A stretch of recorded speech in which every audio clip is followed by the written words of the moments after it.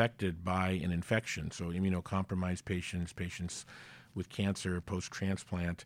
So those sorts of patients, particularly if they have cholangitis. Good morning, good evening, or good afternoon. Welcome to EndoCast. I'm your host, Tony Ray. This is episode 9 with our physician guest, Raman Muthuswamy from the David Geffen School of Medicine at UCLA, talking to us about their recent experiences with single-use duodenoscopes and moving into the future. EndoCast is a GI-focused podcast for clinicians by clinicians, presented to you by Boston Scientific. Together, we'll take a closer look at the data, techniques, and insights of endoscopy that matter most to listeners like you. Dr. Muthuswamy, welcome to EndoCast. Thank you, Tony. Great to be with you today. So it is October 27th in Los Angeles, and there's a buzz in the air. Any reason why you think that might be? Well, it's been a rough year in general, 2020, but it's been a good year for LA sports teams. The Lakers are champions, and the Dodgers are going for their first World Series in 32 years tonight. I can tell you one of my colleagues is sitting here next to me, Rich, and his son is a huge Dodger fan, and so am I. Although we are both Yankee fans originally, but we've adopted the Dodgers over the last decade here in LA, and they are way overdue. Absolutely. They've been knocking on the door for several years, and I think they've shown a lot of grit and mettle in the playoffs, coming back from a tough loss in Game 4 to win Game 5, and so we're hopeful that tonight, or preferably tonight or tomorrow night, we'll make it happen. Bring it home. So with that said, I'll introduce Dr. Muthuswamy, Medical Director of Endoscopy and Professor of Clinical Medicine at the David Geffen School of Medicine at UCLA. I have the honor this morning of introducing a friend and one of the top thought leaders in global endoscopy. Dr. Muthuswamy completed his undergraduate degree at Stanford, completed medical school at University of Washington, went back east to do his internship at Duke and his residency at Duke, completed his 3-year fellowship at UCSF in San Francisco, and advanced fellowship at UCI working with Dr. Ken Chang. You'll quickly find out if you go to PubMed.com that he's also one of the most published physicians nationally. And if you search his name, you'll have your hands full. That's for sure. In addition, Dr. Muthuswamy is also the Associate Editor of the American Journal of Gastroenterology, VP of the SoCal Gastro Society, ASGE Quality Assurance and Endoscopy Committee, former chair of the AGA Center for GI Innovation and Technology, and serves as one of 2 governors for ACG chapter of Southern California. And with that said, I need to take a break, Dr. Muthuswamy, because I'm out of breath. So, first question for you. I think it's always great for folks to get to know our guests on EndoCast on a personal level. My understanding is you grew up in a small town in South Dakota, and your dad was a general surgeon. Can you talk to us a little bit about how you grew up and what kind of stuff you were interested in when you were a kid?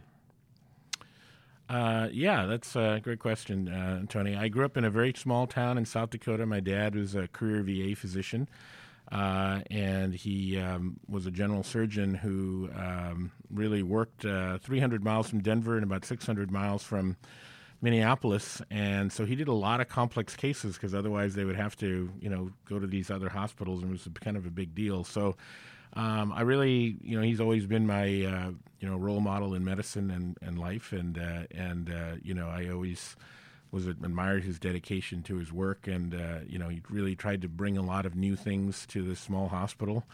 And I think I sort of learned my love of sort of medicine and procedures and new techniques and those sorts of things in part from him. And it was a very small town. I grew up in a graduating class of 62. In that graduating class are a couple of CEOs of companies, a Tony Award winner. So our class did okay. A lot of us have dispersed around the world. But I was interested in, sports, other things. I was in debate a lot, which probably was good preparation for speaking and organizing and talking and those sorts of things. But I was fortunate enough to go to a small high school where you didn't have to be great to do anything. I see the competition in a lot of schools today, and if you wanted to play on a team in my school, you pretty much started. So, it's not that way in the world anymore, it seems, but it was a good place to grow up, and I have a lot of good memories from my time there, and certainly sort of formed who I am today. Appreciate you sharing that. So you've built quite the program here at UCLA. Can you talk to us a little bit about your leadership philosophy? Well, I think my philosophy is that you have to sort of share the ball in a sense, that you have to allow each member of the team to have an opportunity to grow and spread their wings. And we've tried to identify areas within the ever burgeoning space of interventional endoscopy for team members to kind of take the lead and sort of build up portions of our program. So, for example, my partner Ali Sederad has done a tremendous job in all our third space work and expanding our POEM program, G-POEM, ESD, all those sorts of things. We have a translational pancreatologist, Stephen Kim. We're starting to develop our bariatric program with two of our junior partners, Danny Issa and Adarsh Thacker. And now we're developing an anti-reflux program with several of us. So we really try to have each of us sort of expand in different areas and not have someone kind of lead everything. So certainly sometimes the senior partner ends up sort of dominating things, and I think that if you can share the ball a little bit, everyone's a little bit more motivated and feels a little bit more engaged as part of the team. Well put, and I see a lot of that at Boston Scientific, fortunately, as well, especially on my team here in LA. What advice would you give to someone that's young in GI that wants to build a career in academics? Well, I think the key is to try to target areas where you think there's opportunities and where you have a great deal of passion, right? You're always going to find things that you enjoy doing don't seem like work, and you'll be willing to put those extra hours, which invariably it'll require to become a leader in an area. So certainly the clinical workload and all of the sort of day-to-day stuff we have to do can be, all-consuming. And so you're really going to have a passion for something to sort of do the traditional nights and weekends that are usually required.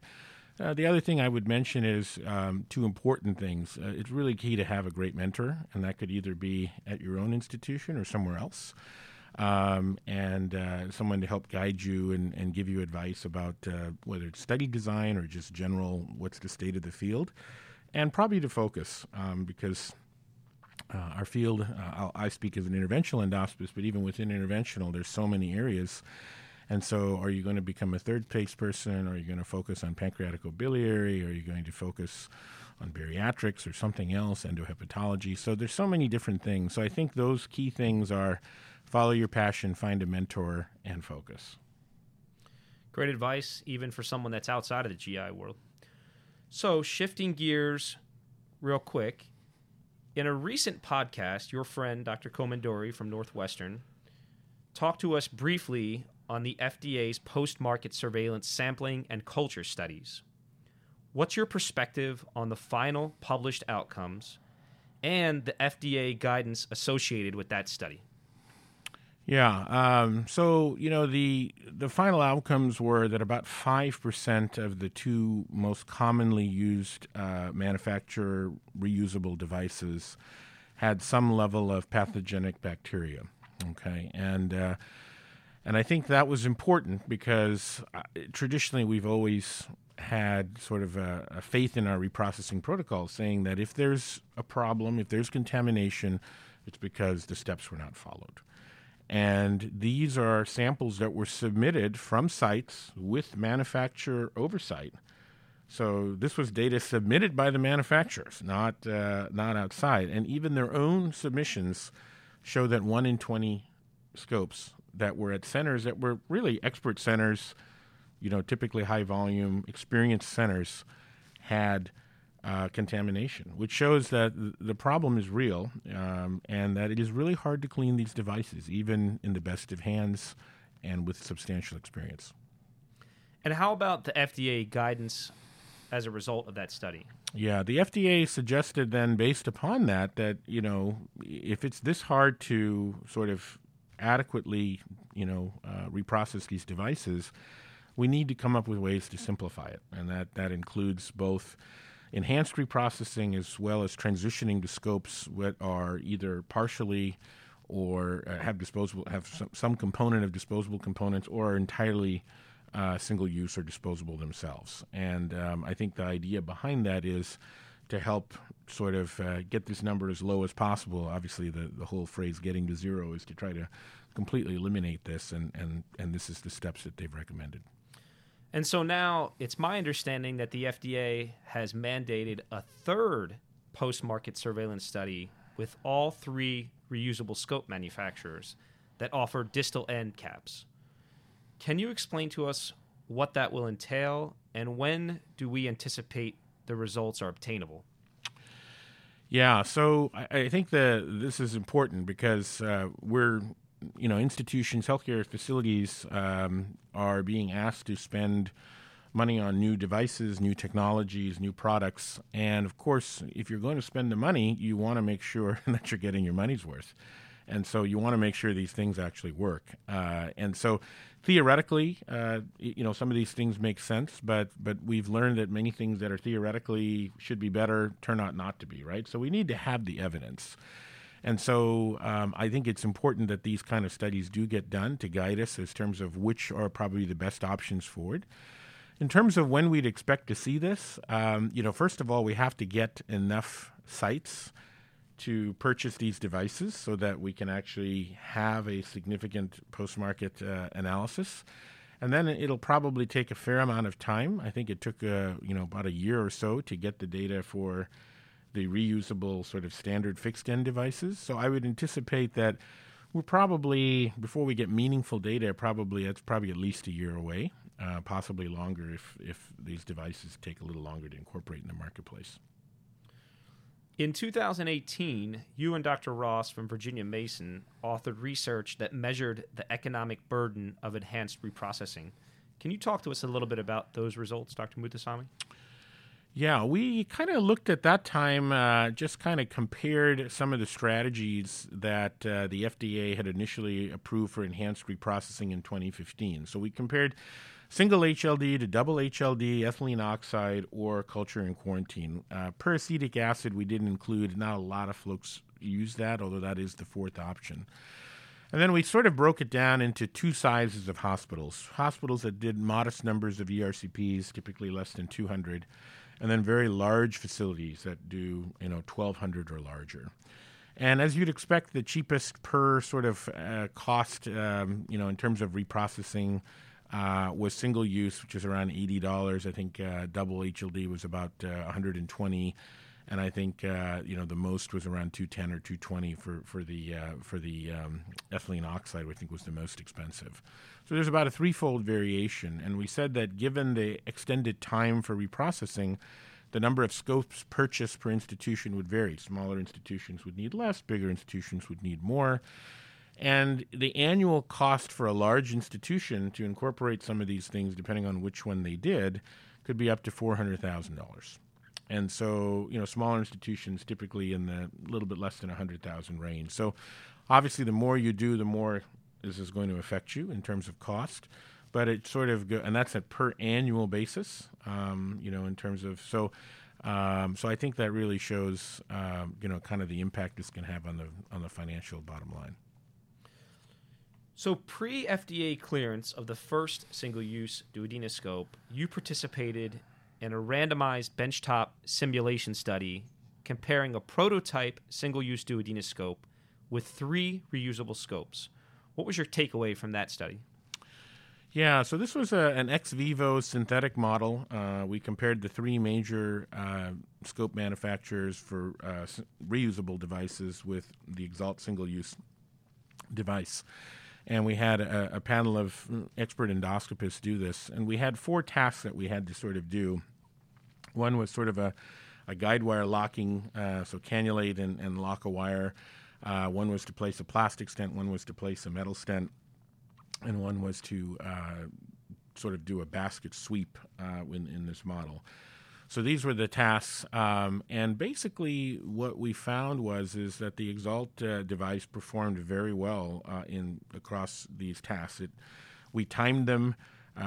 Basically, there was no statistically significant difference in times to do the task between the scopes. We asked the endoscopist to rate the ease of doing these things, and essentially, they were all comparable. The only differences we found were that the Exalt was felt to be a little bit stiffer, but again, this is in a synthetic model and so forth, in terms of the device. And then the optics actually were reduced statistically significantly in one of the reusable devices, but the Exalt's optics were comparable to the others. So those were really the main findings, and it just gave us some data, at least in an ex vivo model, that the device was comparable to existing equipment. And then fast forwarding just a few months, in 2019, you were the principal investigator of an IRB-approved clinical trial that spanned 6 academic medical centers. This was a clinical assessment of a new single-use duodenoscope. How did the results fare in that study?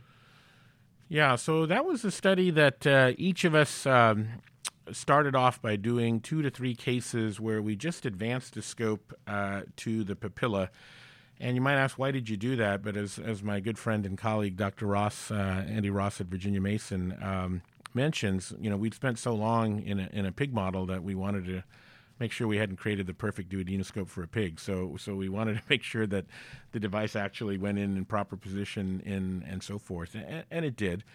So after we did about 13 cases of that across the sites and said, okay, we're good to go, we did sequential ERCPs on the days in which we were set up to do the single-use device. So it wasn't necessarily every day, but when we knew. And to be honest, my first case was a hilar stricture case with bilateral stenting, and that wasn't probably my choice for the first case to use this device on.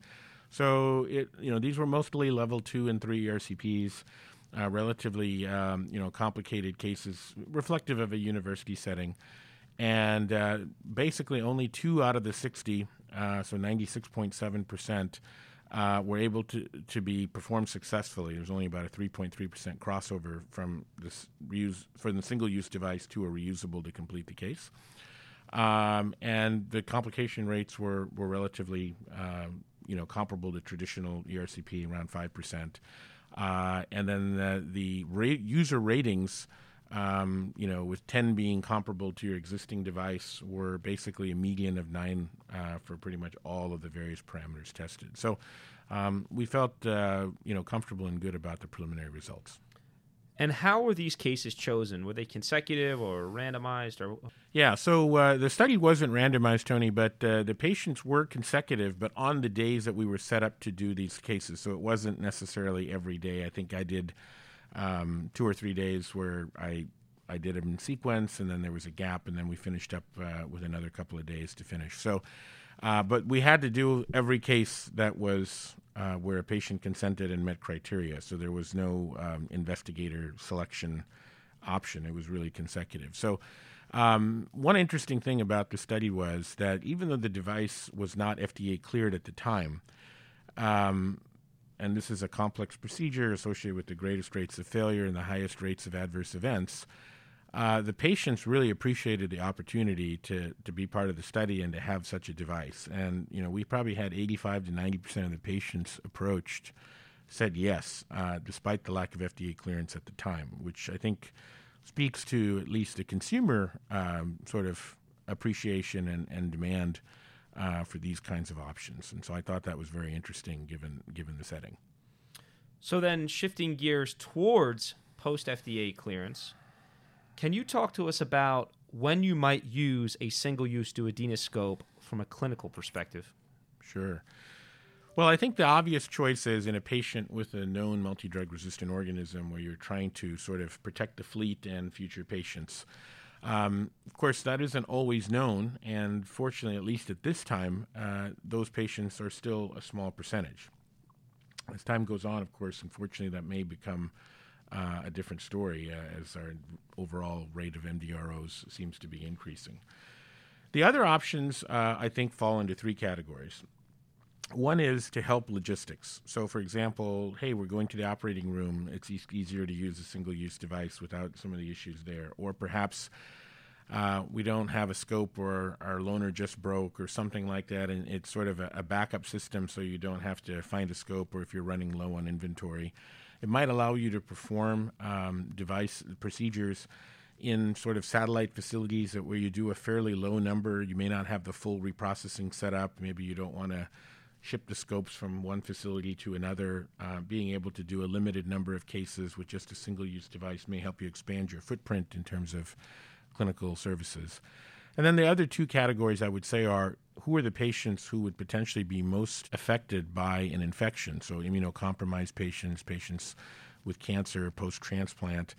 So those sorts of patients, particularly if they have cholangitis, or procedures that are known to be at higher risk for potential transmission. And I think those include things that have bacterial translocation or indwelling stents that potentially can have long-term inoculation. Multiple prior studies, including our own data, show that the placement of a stent is a significant risk factor for transmission of infection if the device is contaminated. Other potential procedures associated with translocation include cholangioscopy, biliary RFA, so those sorts of things. So I think if you break it down into known MDRO, potential sort of logistics type things, or high-risk patients or high-risk procedures. Appreciate that, Dr. Muthusamy. I know there's a lot of folks are going to be interested in that response. One consideration identified by programs that have already adopted a single-use device for ERCP is the need for a scope designation system. Does your program employ any process or flag certain patients or cases, and what does that look like? Yeah, when I presented to our value analysis committee, some of these issues sort of came up. And so in our institution, we have primarily used this on inpatients who are either post-transplant or immunosuppressed, or who are cancer patients who are receiving chemotherapy and immunosuppressed for that reason, who come in with cholangitis or an obstructed biliary tree. So those kind of fit those, two of those criteria that I mentioned. Stent change and sort of high-risk patient. So in those patients, we tend to use EXALT, a lot of our cholangiocarcinoma exchanges, stent exchanges, et cetera.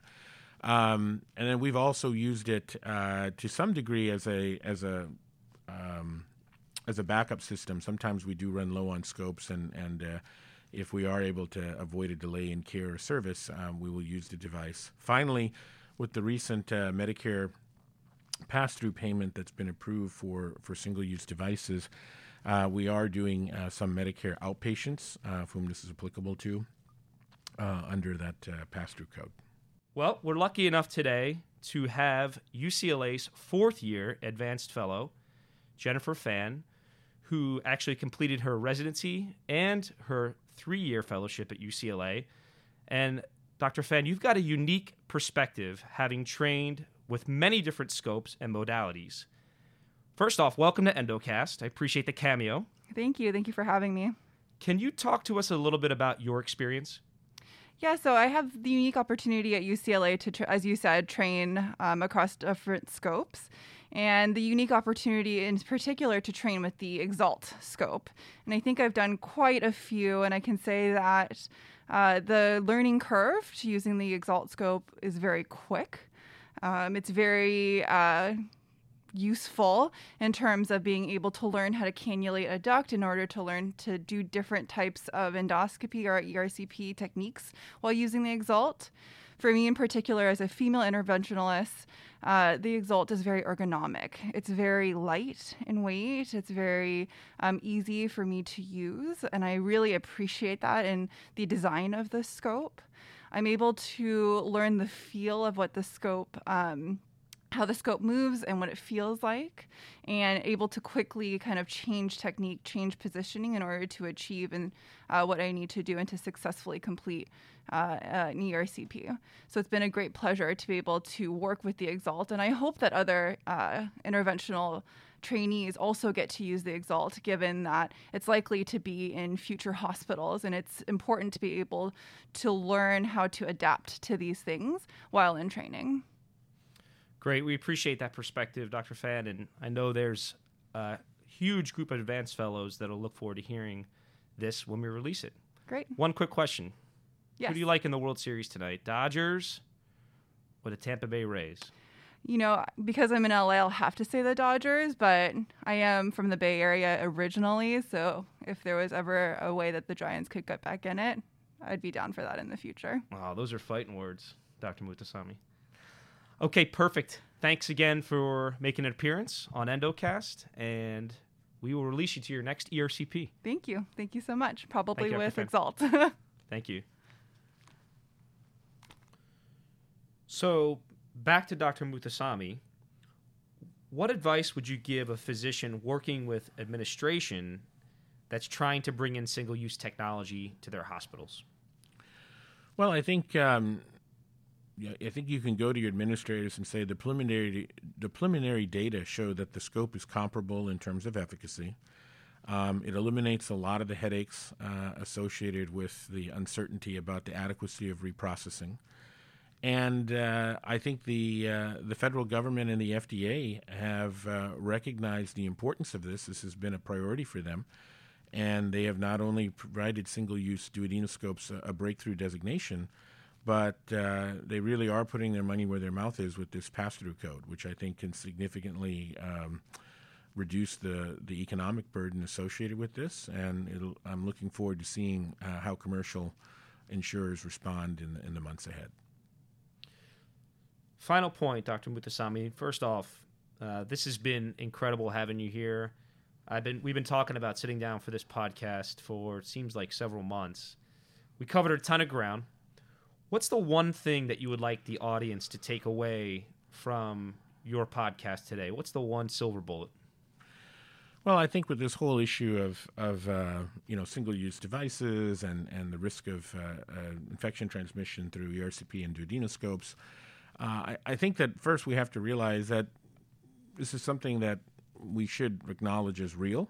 It is a real issue, and it's an opportunity for us to make an important change and really take endoscopy to the next step. And I think you heard Dr. Fan talk about how she appreciated the ergonomics of a device, and I think there's an opportunity now to tailor make devices. And so I think in addition to the advantages of infection control, we should really view this as a way to take a step forward. So perhaps we can make devices for people who are left-handed or stiffer or thinner versions that we might want to use on select patients who we know have a bowing problem, which could facilitate our procedures. So there's sort of an attitude that, we don't like to talk about adverse events or complications, but this is really an opportunity to really advance the field of endoscopy, and that goes beyond, obviously centrally involves infection control and prevention, but really can go beyond that to ergonomics and sort of ease of use and other aspects. So